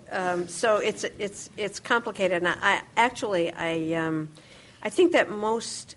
Let me separate the different reasons why archives are kept. For historians, and we should let Lisa answer this, for historians, it's the discovery of the unusual objects and the relationships between them that create new ways of understanding both what we do today and what people did in the past. And so there is a kind of a continuum, I think, that those of us who deal with archives imagine. I mean, the MIT archives didn't stop in 1935. The MIT archives are being written today, and we're trying to figure out how to capture them, right? So it is a moving river, and capturing as much as you can of that river for the reasons that one documents history and places and people and events is important. But you're right in the sense that we tend to worry about how to keep the stuff that we've already gotten at considerable expense and effort, especially if it's in a medium that's really hard and fragile and volatile. Right? But that doesn't mean that we don't understand that the work of an archives is to capture the river as it flows, and or as much of it as you can as you're going along. Yeah, and I just comment to one part of what you said, and this, again, sort of pretty narrowly from my background in producing scholarly resources, that is, as a documentary editor, which is kind of closely associated with archives, and that both are jobs that work through selection, if you like. But one of the things that you do as a documentary editor when you're trying to produce scholarly resources is get yourself out of the mindset that you are saving things for people to answer in the future particular questions, and see what you're doing as instead preserving things for the future of questions that you can't even dream yet. I mean, it's the sort of open-endedness of the future interrogator that sort of introduces the humility to the production of archives and editions. And this may sound like a terrible, wishy-washy liberal thing to say, but there's a notion that, in a sense, we can work towards equilibrium, when it comes to balancing acts of preservation against acts of non-preservation or preservation against access and so on. And really, it's an accumulation of tensions, which I think are tremendously formative over time. And right now, many of these tensions are being created by access versus enclosure, who can do what. And many of these have incredible didactic value, the eyes on the prize story, mainstreamed to many people, this notion of tension between what you can touch and what you can't touch. And I'm going to say touch is actually one of the next great moments or sort of enunciations of tension that we're going to see, because in the digital age, you need to be able to touch code You don't need to just look at an object a la, Microsoft Books or Google Print. You need to be able to actually get to the code so you can mash it up and rework it and reskin a game, whatever. And a lot of people don't get that yet, but it's going to be a very big deal. I might just add one thing about access and what you brought up. It's brought to mind by the fact that UNESCO, who's been involved in this for a while and is now changing its tune about how things are to be done, was involved with an African group as one of their masterpieces of oral culture. That wasn't oral at all, and it was sand drawings that, just in the same way as the Mandelas, participated in reality by being destroyed. They were nonetheless made by some of the same recombinative rules as their stories were made. A very interesting kind of parallel. But what UNESCO decided was that after featuring 93 different cultures, I believe it was, over 3 series of events, that they were simply creating dead museums. And so what they're doing now is to empower people on the ground, people who are members of the culture, by giving them handbooks of how to collect and how to continue to collect and how to establish living archives in situ as well as elsewhere. And then to use the internet to share some of this material around.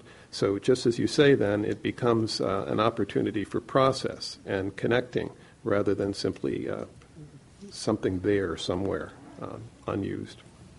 Do we have another question on the left side? And again, please Thank identify you. yourself. Jim Parody, Program in Writing and Hymnistic Studies at MIT. I'm very interested in the concept of the user of the archive. We've been talking about the archive in sort of an abstract way, but there's a whole bestiary of different types of people who interact with archives, all the way from fan culture to high culture. There are certain archives that only a high intellectual can get access to.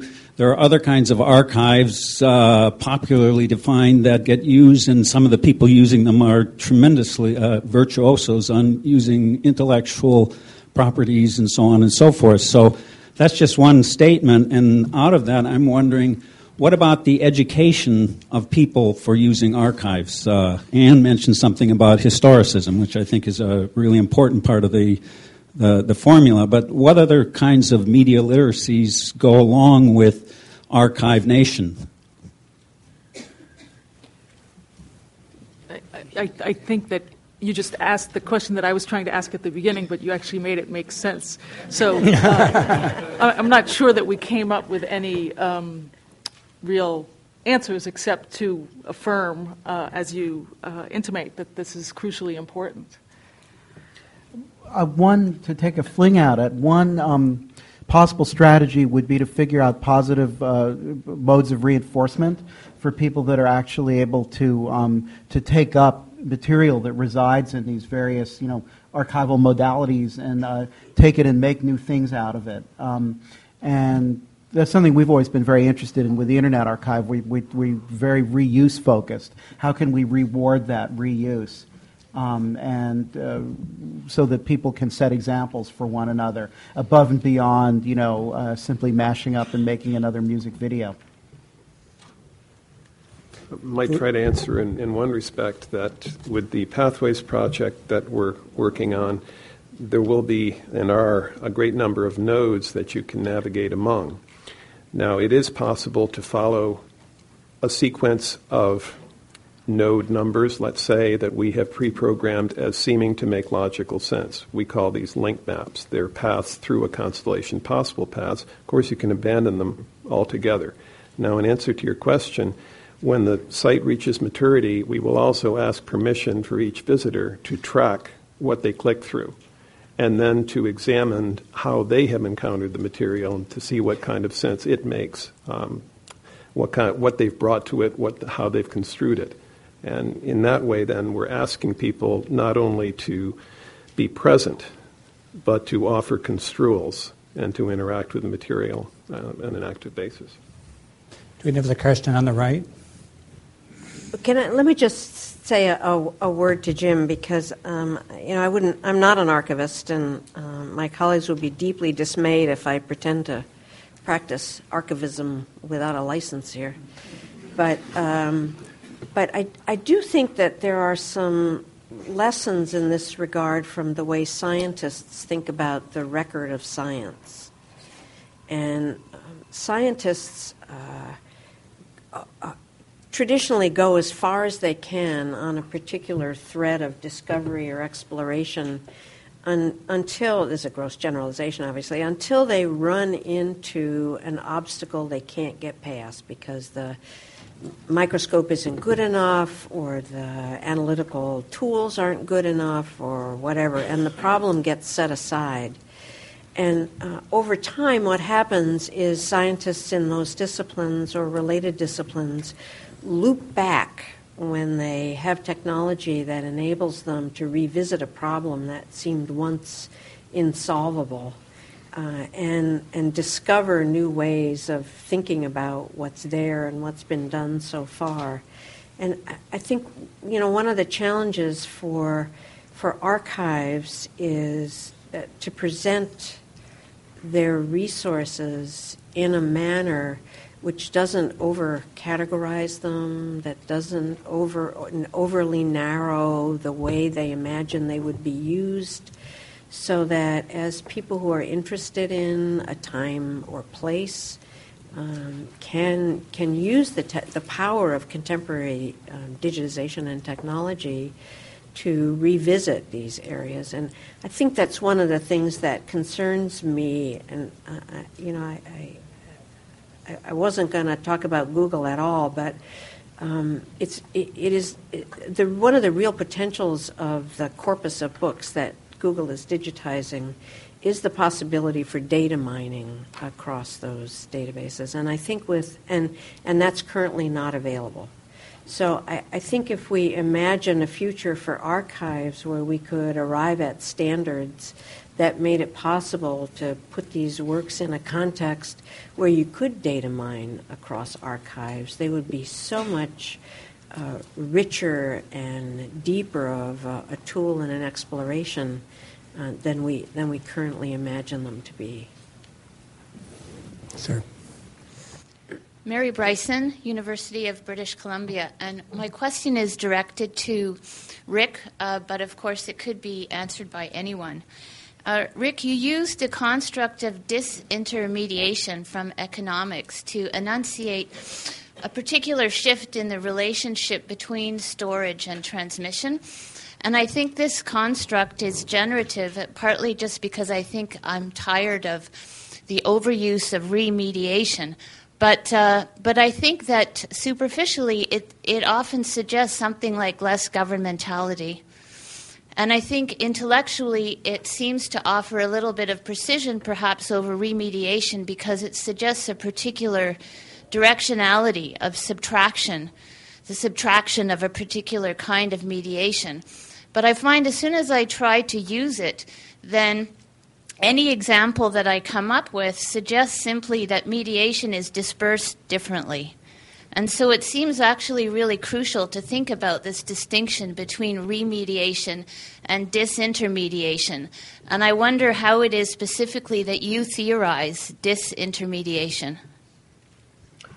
I think the answer is that I don't theorize it adequately.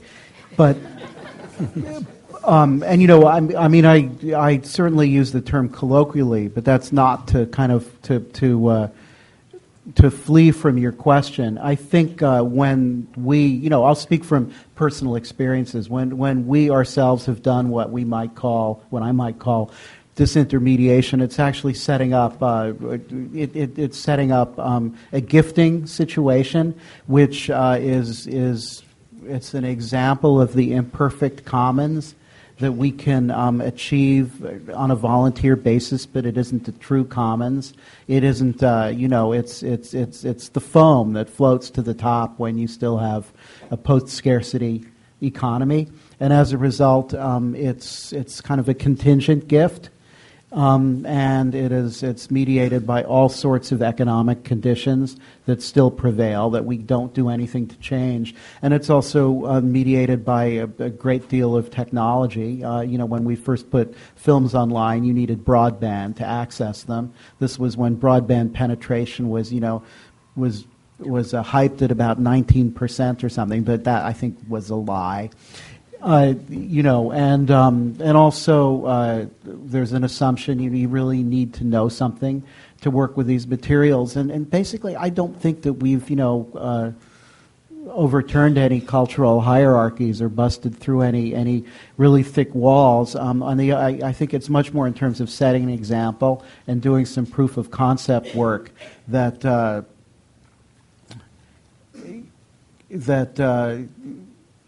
may help us build something that really allows us to achieve some kind of real disintermediation down the road. I mean, as long as we don't control the backbone anyway, we're always piggybacking on somebody else's largesse when we give something away, which is, to me, the prime contradictions.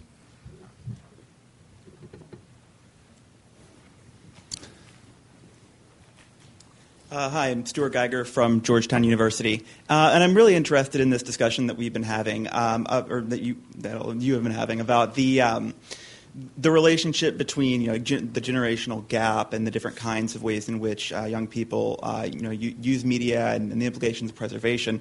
What I want to ask is the implications for the fact that young people will gain a significant amount of utility from the ephemera as ephemera. And that even kind of the motivations for performing the traditionally archive or retrospective-oriented tasks are now immediate and in the present. So, for example, I take photographs not because I want to record my events, but rather because I want to communicate to my social network where I've been for the past few days.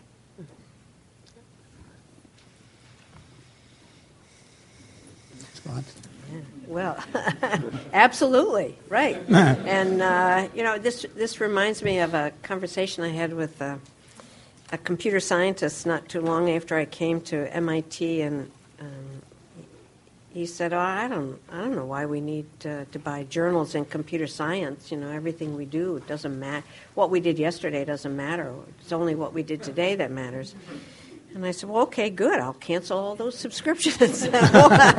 give that money in support of a discipline that thinks it needs a history. And needless to say, there was a significant amount of backpedaling at that point in time. So I think that something happens, and MIT is about to celebrate its 150th anniversary. And if you talk to faculty who joined MIT in the 40s and who made MIT what it was during that extraordinary run-up of science and technology as an engine in the United States, they have no sense of the institution's history because they lived it. Like me in the 60s, right? That wasn't history. I was there. So they don't have any sense of MIT as history. But the students who are starting today look at an institution that's 150 years old and they want to be part of an institution that has been doing interesting research and making a difference in the world for 150 years. And the faculty are like totally befuddled as to why would you want the history of this place, right? Yeah. So there's a point in time at which you say to yourself, oh, remember that concert? You're right. You'll never be this old, I promise you. But you remember that concert that we went to in 1999? And God, didn't we have a wonderful time? And who's got the photographs of that? And the answer is nobody, because you all changed phones, and you kept the photographs on your phone, and you didn't move them forward, or you threw the camera out, or you put them on your laptop, and you're 3 generations of laptops down from that now. And so, I do think that some of this, in fact, is a culturally different way of thinking about something that's easy and plentiful. But there is a point at which every human individual is hardwired to want to build a personal history. And that's when some of this kicks in, or you build an institutional history. And I just have to think that the need to create a sense of your own contributions in space and time is part of what drives archives and the study of history and everything, speaking of oral traditions, right? Yes. Well, it's just past 2 o'clock, so if we could, and I, for one, am desperate for some food. So I'd like to thank our audience for being so patient through the lunch hour, and our panelists. And our panelists for being such good panelists and hardly needing me at all, and giving us an enjoyable discussion. Thank you again.